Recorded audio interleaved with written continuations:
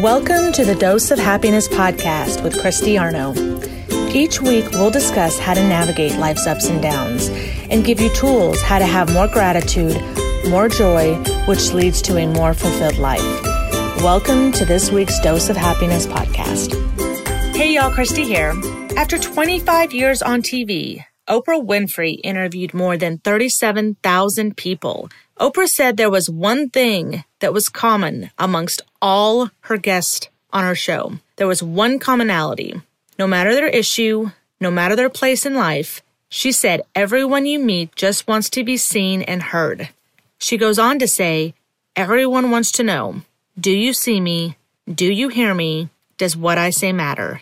Even Beyoncé performing on her show, when she sat down before her one-on-one interview, leaned over and whispered to Oprah, "Was that okay?" Even Beyoncé wanted to know if she did okay. This was more reinforced by my readings over quarantine. See, the last couple months during our stay-at-home order, I had several books on my bookshelf that were collecting dust, and I thought, what a better time than to read books because we're sitting at home. So I read about 4 books that I would say were written by individuals. They were either autobiographies, memoirs, or somewhere coming from a place of telling their story. And they were very different stories. One was a billionaire fashion designer. Another was a movie star, a very glamorous movie star. Another was an executive from Disney. And another person was a girl that was explaining her life, trying to find herself, overcoming an eating disorder, trying to find the love of her life. Again, all 4 coming from very different place in life. But I learned something that was common amongst every single one of their stories. No matter how rich they were, no matter how many kids they had, there was a single thread that binded all of them. They all questioned, am I enough? Because, see, as I was going through each one of their issues when they were talking through their story, one was discussing her weight issue that she'd had since she was younger and how she didn't feel like she was enough, basically, in a sense. Another was discussing education when the person showed up in a conference room at work, not sure that they fit in, that they were educated enough for the role or they were ready for the role. When you peel away the layers of the onion, it's really asking one question, am I enough? Another talked again about education and how smart they felt or did not feel when they were texting a boyfriend they were dating. They would go through about how their text didn't sound smart enough or educated enough or sophisticated enough. They didn't feel enough for the person they were dating. And see, these were very well-known individuals who didn't feel enough, no matter their role, no matter how much money they had. And I think that's one thing that's in common with all of us, no matter our place, only we don't realize it. We don't realize it because of one thing, our stinking thinking. We have upwards of 50,000 thoughts daily, and most of these thoughts are habitual. They're habits from the day before, and the day before, and the day before. And really, if you peel away the layer of all your thoughts, it's, am I enough? You are the most important relationship you have. And are you acting like it to yourself? Are you being your own best friend with your thoughts?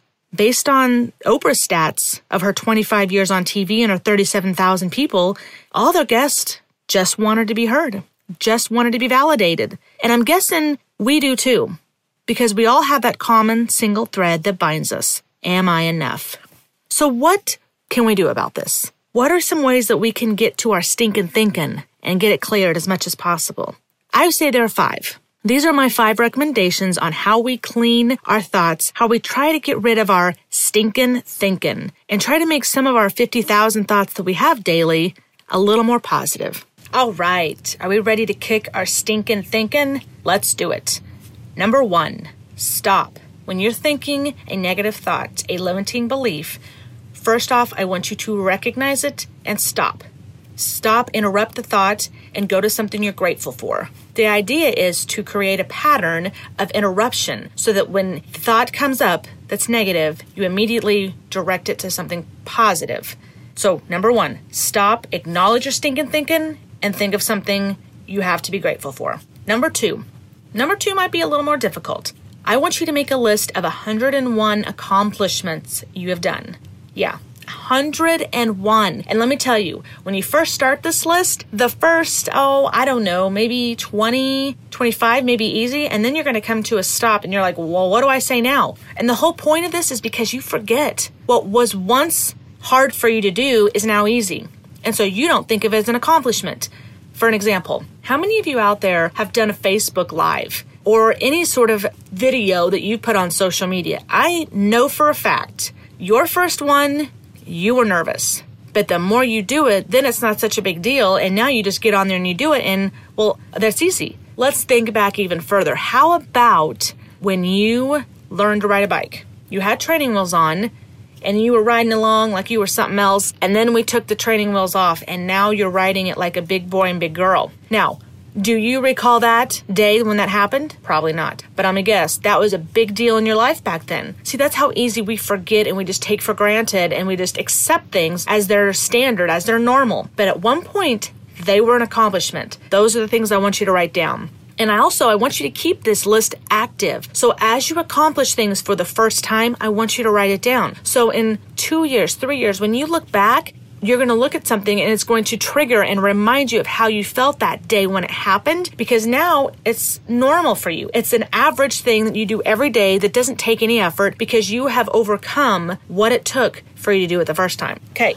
that was number 2. Number 3, I want you to start a gratitude journal. Now, I could do a whole episode on why gratitude journals are important and what they do for your mind, but for the essence of this episode, a gratitude journal is this. I want you to take 3 to 5 things every day, and I want you to write them down. You can do this in the morning when you get up. You can do this in the evening before you go to bed. But the essence of what a gratitude journal is when you capture the 3 to 5 things that have happened that day to you, it helps you keep remembering the good things that have happened in your life and in the day. Because how many times do we have something that irritates us and we say it's 5 minutes of the day, but it captured the whole 24 hours and now we're pissed off and we're irritated, and heck, it might even go into the next day, into the next week, into the next month. We keep that one thing that happened for 5 minutes and we let it last for so long. And yet, on the flip side, something very good can happen and we let it slip through our fingers very quickly. We don't take time to stop and appreciate it. So that is what the gratitude journal is. It helps you stop, recognize what happened that day to you that takes some time to appreciate it, and then you can move on.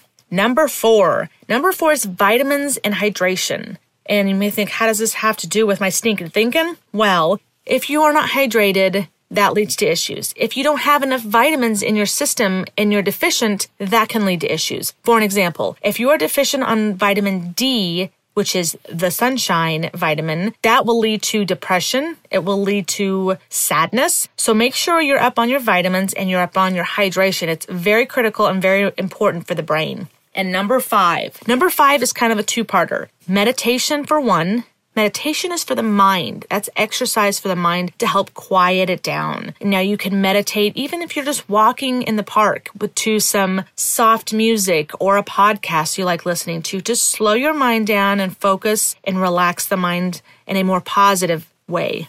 Part 2 of number 5 is move the body. Get the body moving. Do something physical. Now, I'm not saying you have to go do a triathlon. Do something fun. Go do some movement. Go walk around the park. Go run. Go bike. Go golfing. Do something. Go play with your grandkids. Go play with your kids. Do something fun to move the body, because movement helps the entire body, which also helps the mind. So these are 5 ways that you can try to be your own best friend, because we need to nix the stinking thinking, y'all. Absolutely. Because as Oprah said, everybody wants to know, do you see me? Do you hear me? Does what I say matter? And my friends, that also includes you. You need to feel like you matter to yourself, first and foremost, before you can go out in the world and help everybody else. Be that your kids, your grandkids, your neighbors. You have to love yourself first. So this is what we're going to do, these 5 steps, so we can be our own best friend and we can nix some of those stinking thinking thoughts. Love y'all. When at all possible, please pay it forward to others.